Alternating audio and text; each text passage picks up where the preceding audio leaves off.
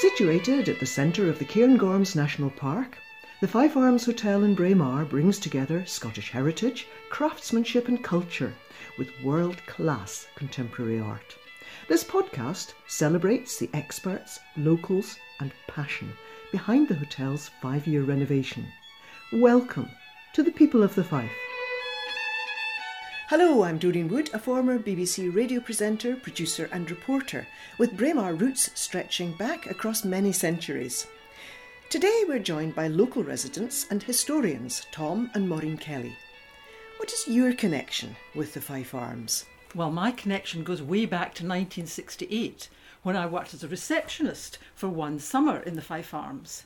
Subsequent to that, of course, we were asked by the Fife Arms Hotel to do some research to give assistance to the London interior decorators, Russell Sage Studio. And we had great fun researching and finding out information. Now, we're not the all-time experts of Braemar, but we did enjoy that. And perhaps because we'd done quite a bit of research elsewhere, we were asked to do this. Where did you start looking for information? Well, we had books, first of all, which I inherited from an elderly cousin. Lots of books. We looked at the internet. We talked to people, lots of people. We went to visit places. It's an area in which the local people have a fund and wealth of knowledge about the area. You can hardly go down the street, but you bump into somebody who can tell you something new or different. And that's also true about the Fife Arms. I don't think it's a search that's ever going to end. So what is the earliest record of the Fife Arms Hotel? The big problem is we don't exactly know when it started. The first mention we have is in 1842 in a survey of the Scottish church parishes, where the minister mentions about 3 public houses in the area. Now, one of them has to be the Fife Arms. But interestingly, what he says is their effects on the morals of the people are in many instances very unfavourable. But that's not the only mention we have in the 1840s, because we know that a Thomas Lowe was the manager, you might say the proprietor of the hotel, from around 1842-43 until 1851, and that he said it was a large establishment. You've researched the various owners, so you know. So tell us a little bit about that. The owners, first of all, were the Duke of Fife, or the Earl of Fife as he was before that. But the proprietors are probably the ones that we're talking about here. And there were several of them, but there's 3 main lots that I think are most important for the hotel. The first one is 1856 for 15 years, and that's John Hunter. And he was the one that really brought the Fife Arms up, because at that time we've got Queen Victoria and all the Victorian visitors coming, and he started to make the hotel something. So what was the clientele like at that point? Who were coming to Braemar at that point? The court and people the hangers-on to the court, and people later, as time got on, more and more people who wanted to see and be part of what was happening on the social scene, because this area was the social scene during the summer period. So that John Hunter came, and we know from his advert that he was offering excellent quality wines, and he had carriages driven by careful coachmen and intelligent guides. So that's John Hunter. And then we have the McNabs. Now, they're very important. They were there for about 25 years. In fact, the hotel was often known as McNab's Hotel at that point, and he really brought the hotel up again. He got in tow with the coachman in Ballater, Bonner, who had the contract for the Royal Mail, and they set up another coach. The Invercalled already had one, but they were now in competition with the Invercalled, and they felt the Fife was better because they knew they were good coachmen, and also they ran the coach all year round, not just in the season. They also got very much involved with the Queen at that point, and I've got lovely stories about the Queen coming and gathering, and the royals changing their horses and things of that nature. They also were involved in a great ball in Balmoral. They were asked by the Queen to do the catering for the ball in celebration of Beatrice and Henry of Battenberg's marriage. And we are told that the pièce de résistance was a sirloin steak weighing 175 pounds with little flags on top, tasteful flags on top. Anyway, that's the McNabs. They were there for, as I say, 25 years. And then from 1897, you've got the MacDonalds taking over. First of all, Mr. MacDonald ran it, but then during the war, he was away and Mrs. MacDonald ran it. And she was a very forceful lady. And they again kept the prestige of the hotel up. And during all that period, the Fife was the hotel to go to in Braemar. After the MacDonalds left, one of the big reasons why the Fife went down was that the next manager didn't do what he was signed up to do. In fact, he ended up giving up in 5 years and being prosecuted. Tom, did you have favourite personalities, favourite stories that you uncovered from the researches? My particular interest, if anything, is in the building, because the stone construction of a building, where the stone comes from, how it's shaped, and the designs of that. And the Fife Arms is interesting because you can see different styles of stonework on the outside of the building. You can go from one corner to the others, and you can see the history of the building in the way the stones are laid, and even to some extent in the colour of the stones, because there's a mixture of the pink and the light grey granites. And if you look at the basement level, you'll see there's a much darker stone as well, which is presumably culled from the previous buildings on the site. So that's a particular interest of mine, dating back to involvement with historic conservation. The Fife was built in different stages. Did your research show that up? Because there's a wing that was added on relatively. Well, I've collected quite a lot of both of photographs and postcards. I've got about 80 postcards from different stages of the Fife Arms. But it is fascinating looking at the early photographs to see just how different a place it was and how much it was changed in the 1890s and then in the early 1900s. You mentioned that there are different stones used in the build. These would have been quarried from local quarries, or would they have been transported? Because different colour of granite from different quarries? We're trying to find out more about that. We believe that the pink granite comes from a quarry just up Chapel Brae.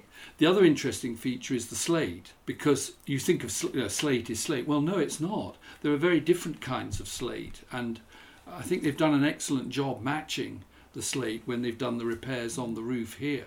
We also get some dates for the repairs and the development from the newspaper cuttings at the of the time, and that gives us some idea of some of the dates, because they talk about the Prince Leopold being taken round the new wing of the Fife Arms and being delighted, that kind of thing, and that gives you actual dates of when the development was done. And the Duke of Fife in the 1890s decided to do 3-year renovation and rebuild to the Fife.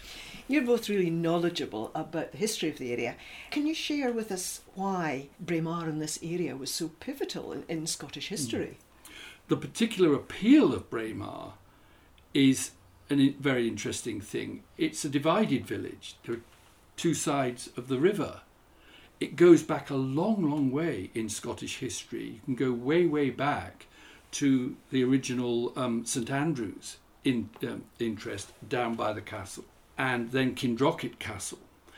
It's always been a gathering place, and it's always been a centre of activities, but different activities at different times. As a gathering place, for example, there was the Great Hunt in the 17th century, and there were hundreds of people involved. In the early 1600s, we hear that there were 1,400 people out on the gathering, which lasted for days.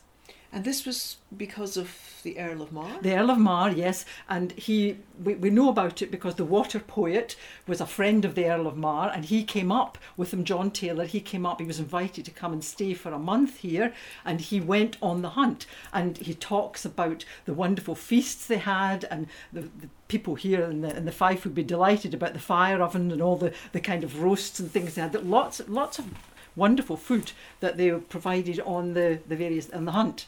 Tom, you mentioned Kindrocket Castle, which has an even more ancient history and sits right next to the hotel here. Mm-hmm. It's an interesting story, Kindrocket Castle. It was built by the kings of Scotland, ostensibly as a hunting lodge. But there are many who think that it was actually a base for keeping control in this area. So that by having a castle, a strongly fortified castle, at a very strategic point such as that, they could in effect command a large area. Of course, kings of Scotland were notoriously susceptible to being deposed by a competitor aristocrat, and often attack was the best means of defence. So if you could find a pretext to move in, you could do something about a noble lord who was getting too uppity for you. So from the point of view of the estates around here, Kindrocket Castle served a function.